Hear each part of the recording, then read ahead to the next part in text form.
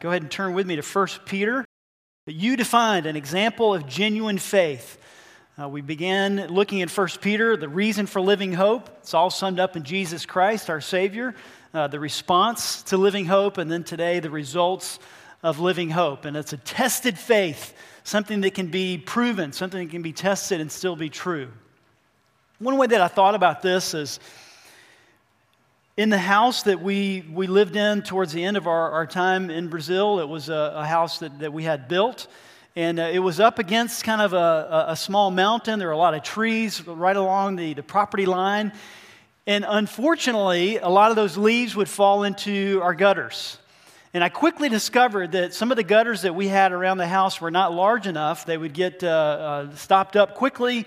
And then as the construction, the way it is a lot of times in Brazil, the water ran over the gutters and onto our concrete slab roof. So it's not airtight or watertight, so it would run over the gutters onto the concrete slab roof, and then it would find a low place, maybe an electrical opening, a light opening, and come into our pantry, and several times even damaged our sheetrock and things like that. So that was something I had to get repaired quickly, right? So I began to talk with the gutter company of, okay, how can we, change the gutter, the downspout, so that this doesn't continue to happen. And I cleaned the gutters often. I'd go up and I'd get all the leaves out. But we changed them, I think, twice. Went to a little bit larger gutter. That still wasn't enough. We were still having water come in, to our house at times. And then I got even a larger, gutter and downspouts installed. But it was dry at that point. So I couldn't really tell, is this going to work? Is this going to really resolve the problem? And in a way, I was looking forward to the next big rain, the next big storm.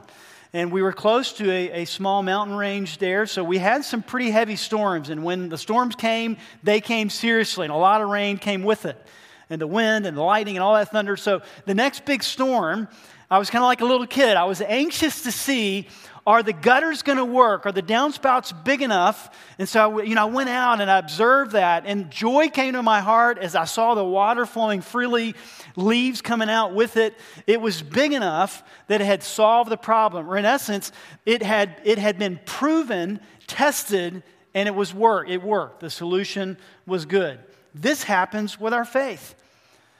We like to test other things. You may have gotten a phone, a new watch, or a camera or something that says it's waterproof.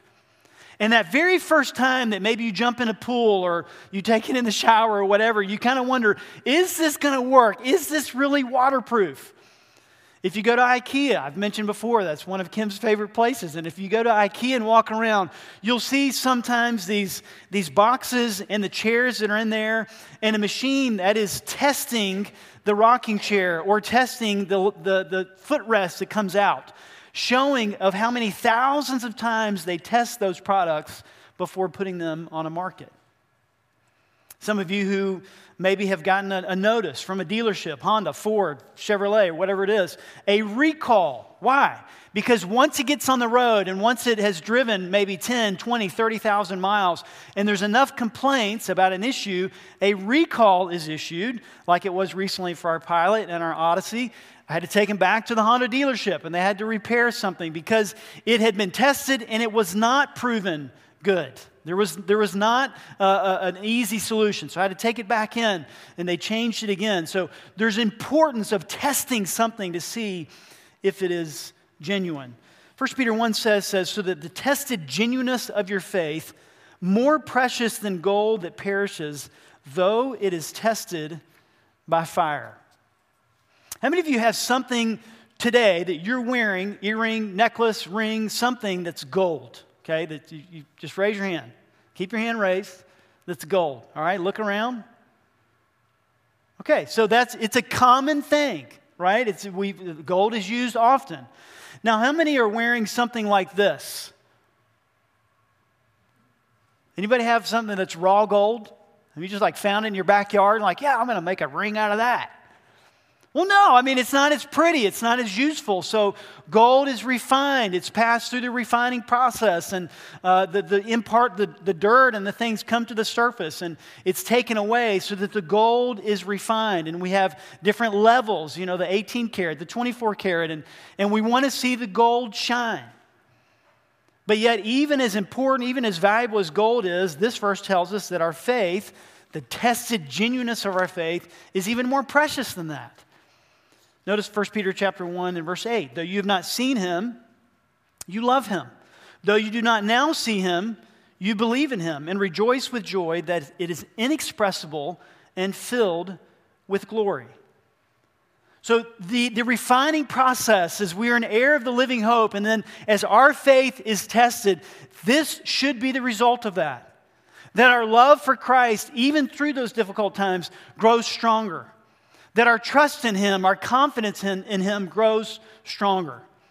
I'm going to go through just a few things that God has allowed in our life as a family and as individuals. Some of these stories you've heard at other times in different ways. But I want to go through just a few things of how I've seen God do this with me and with us.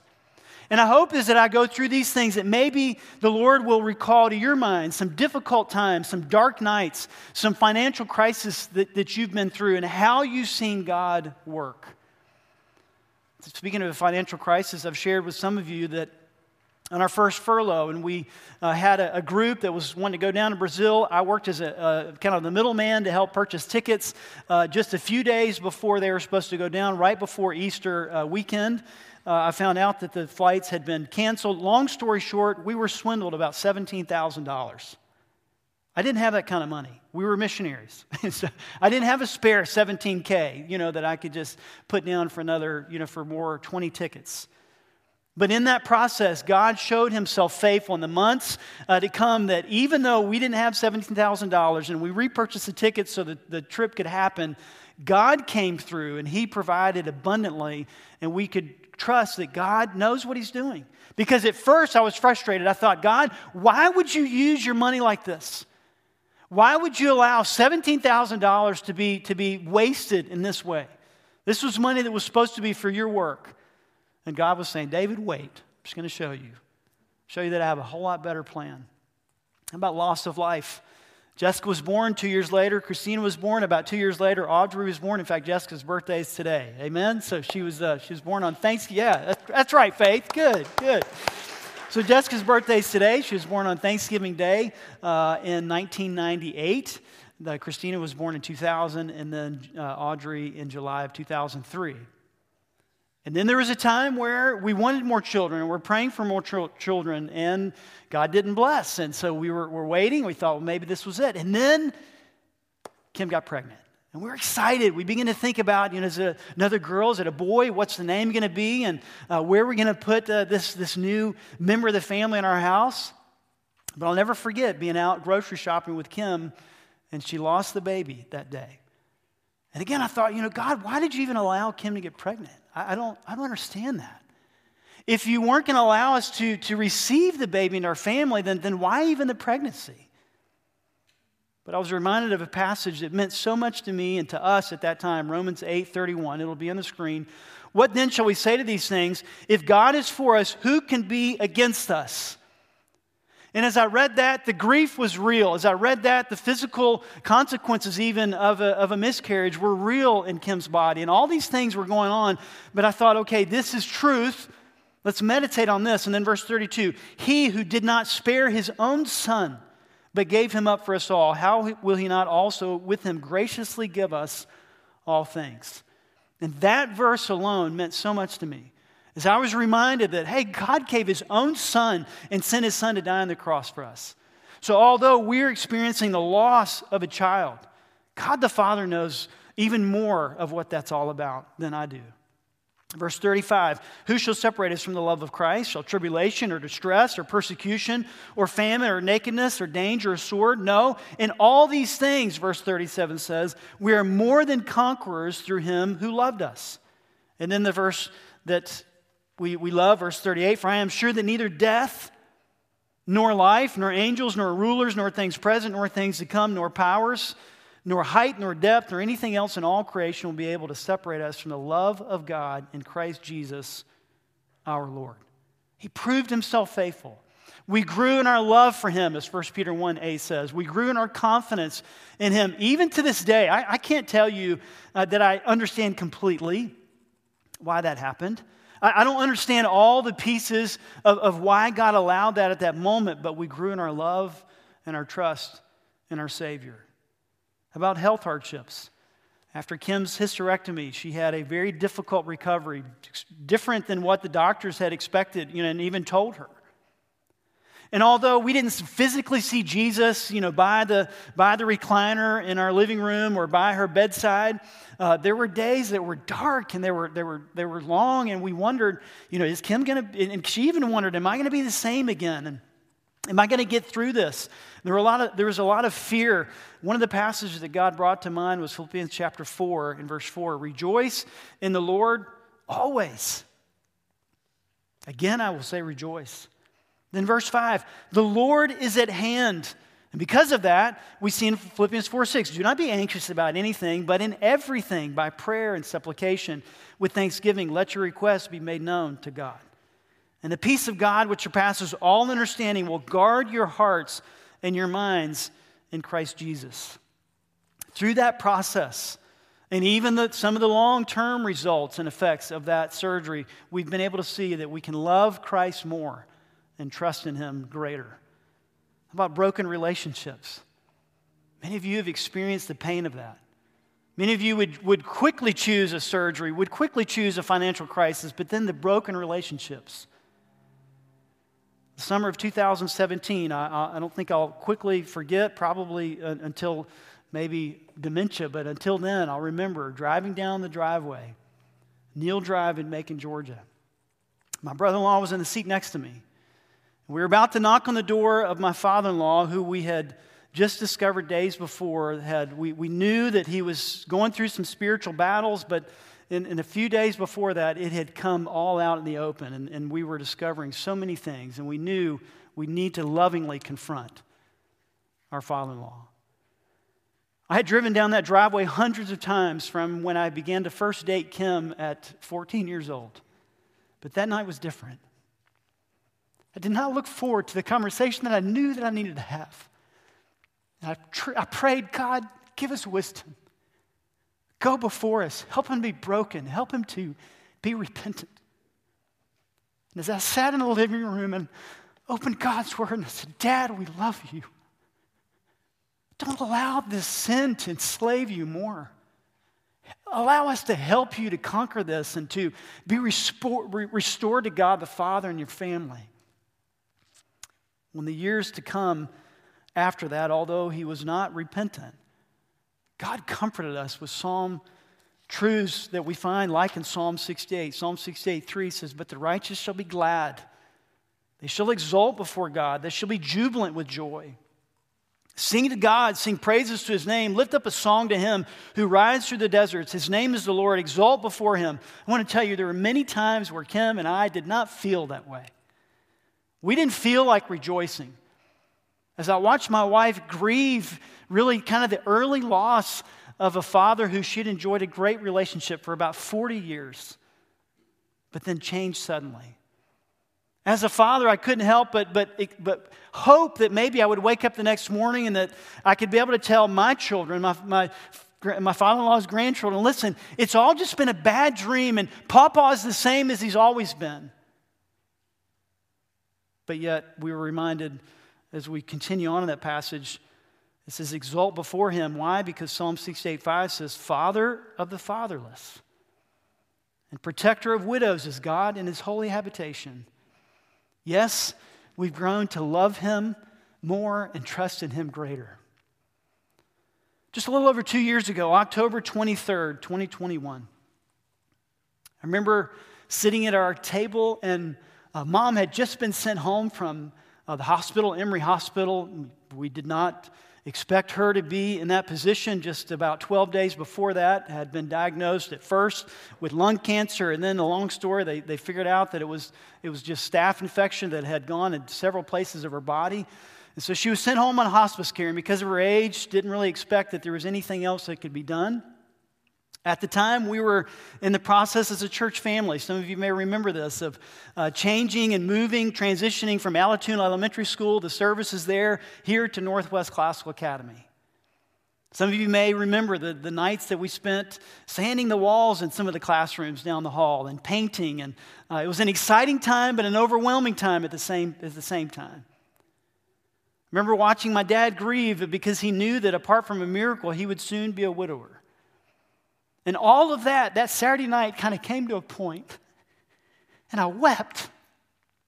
I felt overwhelmed. I said, "Hon, how can we do this? Mom is downstairs on hospice care. We're trying to move our services from one place to another. I'm exhausted. I'm grieving. Dad is grieving. Our kids are grieving. How can we go on?" But yet God has shown himself strong. I wouldn't have chosen any of those things. I wouldn't want to go through those again. But as our faith was tested in many different ways, I can stand here this morning thankfully and say to you, our faith is genuine. That's not to my glory, it's not to Kim's glory, but it's to God's glory, who keeps us in him. Remember that a few weeks ago, how we're held in the hands of God the Father and God the Son, and nobody can take us out of his hands? Remember that we looked a few weeks ago who God who keeps us secure in heaven, our inheritance that is imperishable, undefiled, it cannot be corrupted. So that's the encouragement as I look back is, yes, it's been tried in finances. Yes, it's been tried in health things. It's been tried in loss of life and broken relationships and feeling overwhelmed in many different aspects. But it's true. It's not a placebo religion. It's worth it. It's genuine. That is a tested faith and reason that we have to rejoice. Chapter 1, verse 8 again. Though you have seen him, though you have not seen him, rather, you love him. Though you do not now see him, you believe in him and rejoice with joy that is inexpressible and filled with glory. And then notice verse 9. Obtaining the outcome of your faith, the salvation of your souls. In essence, this is what refined faith looks like. So as our faith is tested, and if it hasn't yet, it will be, my friend. But know that your faith in God is strong enough, and his word is strong enough, and the Holy Spirit within you is strong enough to help you to endure and to come out the other end and be able to say, this is what a refined faith looks like. This is what genuine faith is all about. And it says in verse 9, the outcome of your faith or the salvation of your souls. In essence, we don't only have the living hope, the future living hope to look forward to, but we have the living promises now. This is the salvation that we can enjoy now. That even through the broken world, even through all the brokenness that we are faced with, that we can come forth because of God and say, wow, it's genuine, it's true, it's worthwhile. The key question is, what are you focusing your attention on, your circumstances or Christ? So part of this profile that we're building as we go through the letter of 1 Peter, one is the air of living hope, and that kind of encompasses all things. But then after that, you could add to your profile as being defined in Christ as one who is an example of genuine faith. So not only do we have a tested faith, but then notice next we have divine rewards. Look again at verse 7, 1 Peter chapter 1. So that the tested genuineness of your faith, more precious than gold that perishes, though it is tested by fire, may be found to, and get it, result in praise and glory and honor at the revelation of Jesus Christ. What an encouragement it is to be reminded of the words of Jesus in Matthew chapter 25 and verse 23. Well done, good and faithful servant. What a blessing it is to be reminded of Matthew 5:16. In the same way, let your light shine before others so that they may see your good works and give glory to your Father who is in heaven. And then notice now, as you're back in your passage of 1 Peter chapter 1 and verse 10, notice what God himself does for us. And after you have suffered a little while, we looked at that last week, how our suffering is temporary, the God of all grace, we looked at that also, that with every trial, with every difficulty, there is a grace that God shows to us that matches that. We're never going to go through a trial that God's going to say, oh, goodness, I don't have grace for that. But it's always going to match. It's always going to be sufficient. The God of all grace, who has called you to his eternal glory in Christ. That's a reward that we can't compare to anything else. He's called you to his eternal glory in Christ. And then notice, will himself. He doesn't send an angel to do this. He doesn't use a pastor or any other spiritual leader to do this. Will himself restore, confirm, strengthen, and establish you. These are the rewards that God himself will bring to us and give to us. Some of you may remember during the COVID pandemic as students graduated, especially those who graduated from college, many of them during that time frame received their diplomas and academic rewards in the mail. Some of you may recall some of the pictures that were done. Some of the graduates would dress up and they would open it in their living room or maybe on their back porch or maybe even on the beach.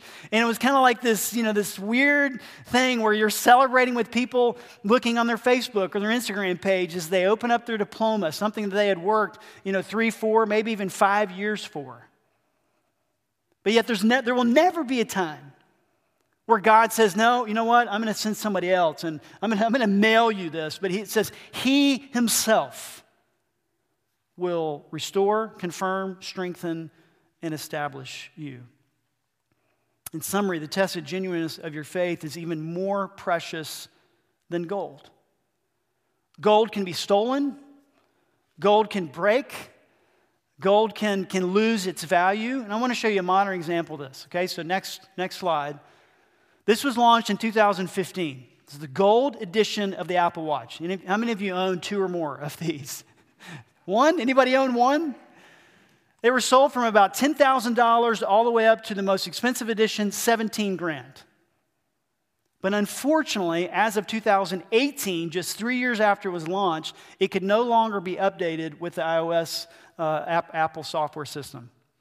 As of this year, it's considered to be obsolete. It can no longer be repaired by Apple. So some people have a $17,000 watch or remnants of a watch that just sits around. But in contrast to that, we have a faith that is even greater than that, is more valuable than that. And part of the reason of that is we see from eternity past God's plan of redemption being revealed even through the prophets. And that's what I want to look at next. We'll begin this and then finish this part next week. But the revealing of living hope. The revealing of living hope as we see it through the prophets and then on to the disciples and even something that the angels look into, the verse says in 1 Peter 1. These things remind us of the longevity of the eternity past sovereignty of God in his plan of redemption. A couple weeks ago, as I had a chance, as many of you know, to spend some time in Bali, Indonesia.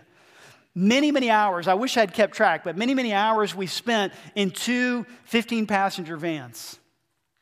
And they weren't the large 15-passenger, I mean, they were pretty tight. And so we were in these 15-passenger vans, and I had not expected, although, I knew to some extent, Bali is tropical and all this, but I had not expected that much of the island is very, very dense vegetation. So as we would go on these windy roads and travel to different places of interest, sometimes there were temples, sometimes there were other things, we kind of got this tunnel vision. And a lot of times, even though, somebody would say, the ocean is just right, kind of just right over the area there, we couldn't see it. We just saw trees and trees and trees and more trees and then a lot of houses and little mom and pop stores and then smaller houses and sometimes even very poor areas. And many times I wished I'd love to have a helicopter and kind of get above and be able to see, the vast area of where we're going and what we're seeing. I wish that maybe in this 15-passenger van there was a button that I could go, zoom out. Right? Like we do on the maps. And I could zoom out and kind of see everything, but we have a tunnel vision. So Peter, to help us not to just live in kind of our time frame of our lifespan, he reminds us this is something that was prophesied years past, centuries even before. Join with me in 1 Peter chapter 1 and verse 10. This was foretold by the prophets. I'm reminded of a teacher of mine in high school. He loves God. Thankfully, he's still alive, Jim Sowden, and he taught history. This wasn't new to him, but he would often remind us as a class. He would say, as he got up to teach, he would say, this is not just facts and figures and geography and kings and queens and wars. This is his story. And we want to look at how Christ has worked through the timeline of history. And in a way, that's what Peter's doing here as he's showing us salvation, this living hope, was foretold by the prophets. This isn't a new thing. This isn't a new release. It's not a new idea. It's not a religion that has evolved and become of what we see it today. No, this has been foretold by the prophets. Notice verse 10 of 1 Peter chapter 1. Concerning this salvation, the prophets who prophesied about the grace that was to be yours searched and inquired carefully.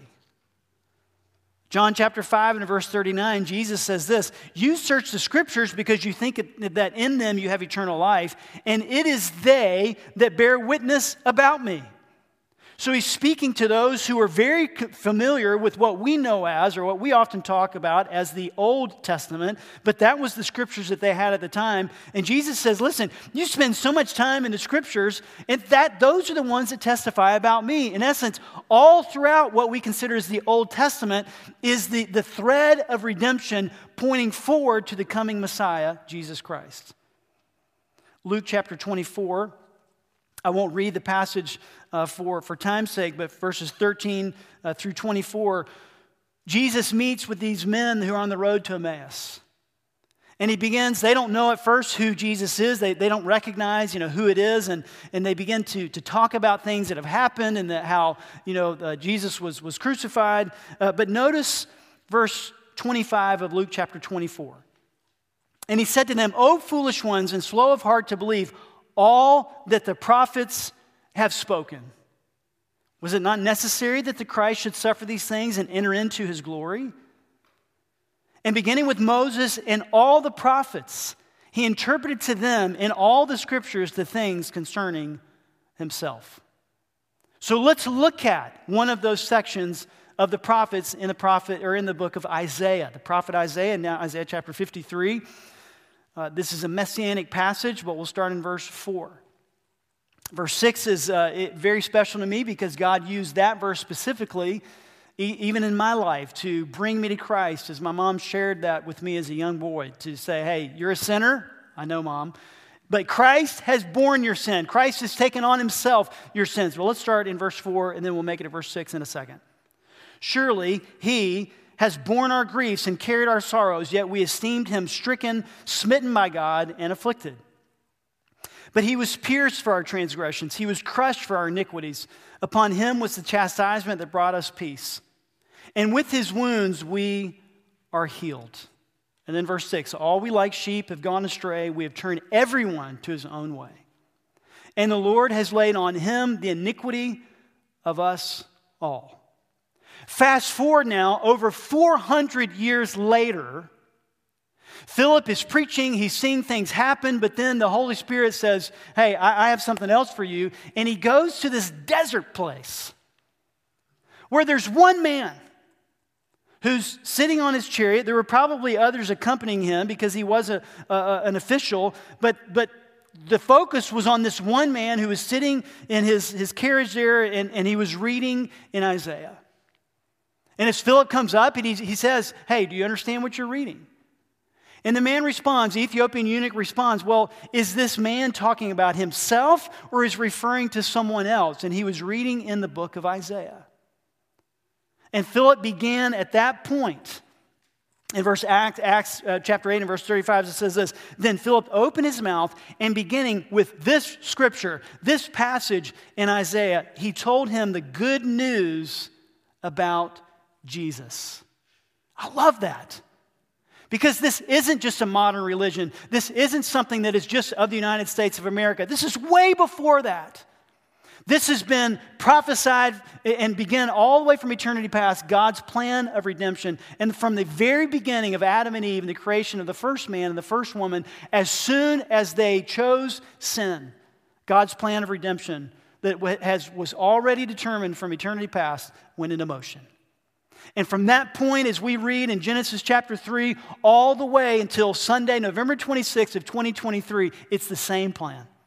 And we looked that it was foretold by the prophets. 1 Peter chapter 1 and verse 11 says, inquiring what person or time the Spirit of Christ in them was indicating when he predicted the sufferings of Christ and the subsequent glories. The prophets knew that they were foretelling, they were prophesying of the coming Messiah, but they didn't understand all of the details. They didn't know, exactly how this would come to pass and how all of these prophecies would be fulfilled and exactly, how Christ would be punished and persecuted in that way. One way that we can see this is even through John the Baptist. John the Baptist was a transitional prophet. He was born just before Jesus. He was ordained by God to be a foreteller, to be a forerunner of Jesus Christ. And he'd even said at some point, he'd even seemed to recognize that Jesus was the Messiah. But when things got difficult and when he was imprisoned, he sent some of his disciples to go and to ask Jesus to say, are you the one or should we look for someone else? And notice Jesus' response, Luke chapter 4.